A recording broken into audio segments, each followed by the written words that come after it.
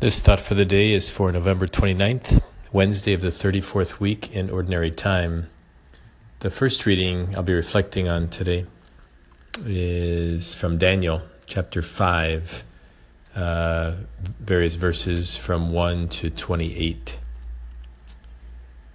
My friends, King Belshazzar, who is the son of King Nebuchadnezzar, and his people offended God by using the gold and silver vessels stolen from the temple to drink wine and party.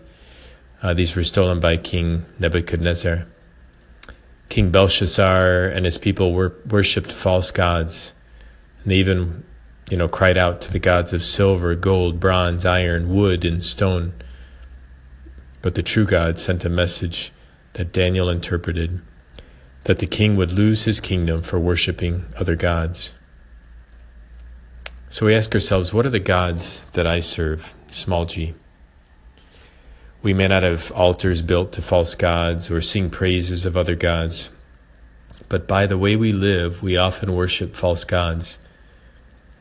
You all know that I love sports, but for some in our culture, sports has become a god.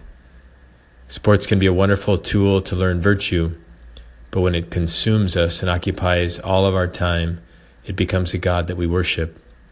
Many families are doing travel sports, and they're gone every weekend and no time for the worship of God, going to Mass, going to church because of sports.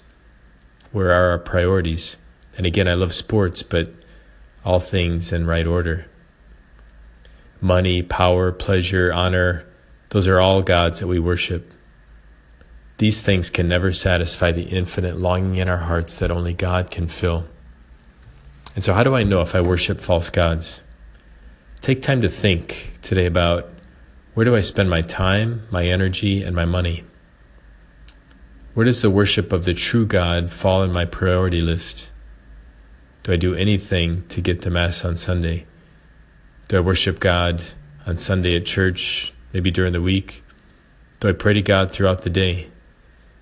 Do I allow the Holy Spirit to guide my every thought, word, and action? Or have the things of this world taken over my life? My friends, we may not win awards in this life for worshiping the one true God, but the rewards are heavenly and eternal.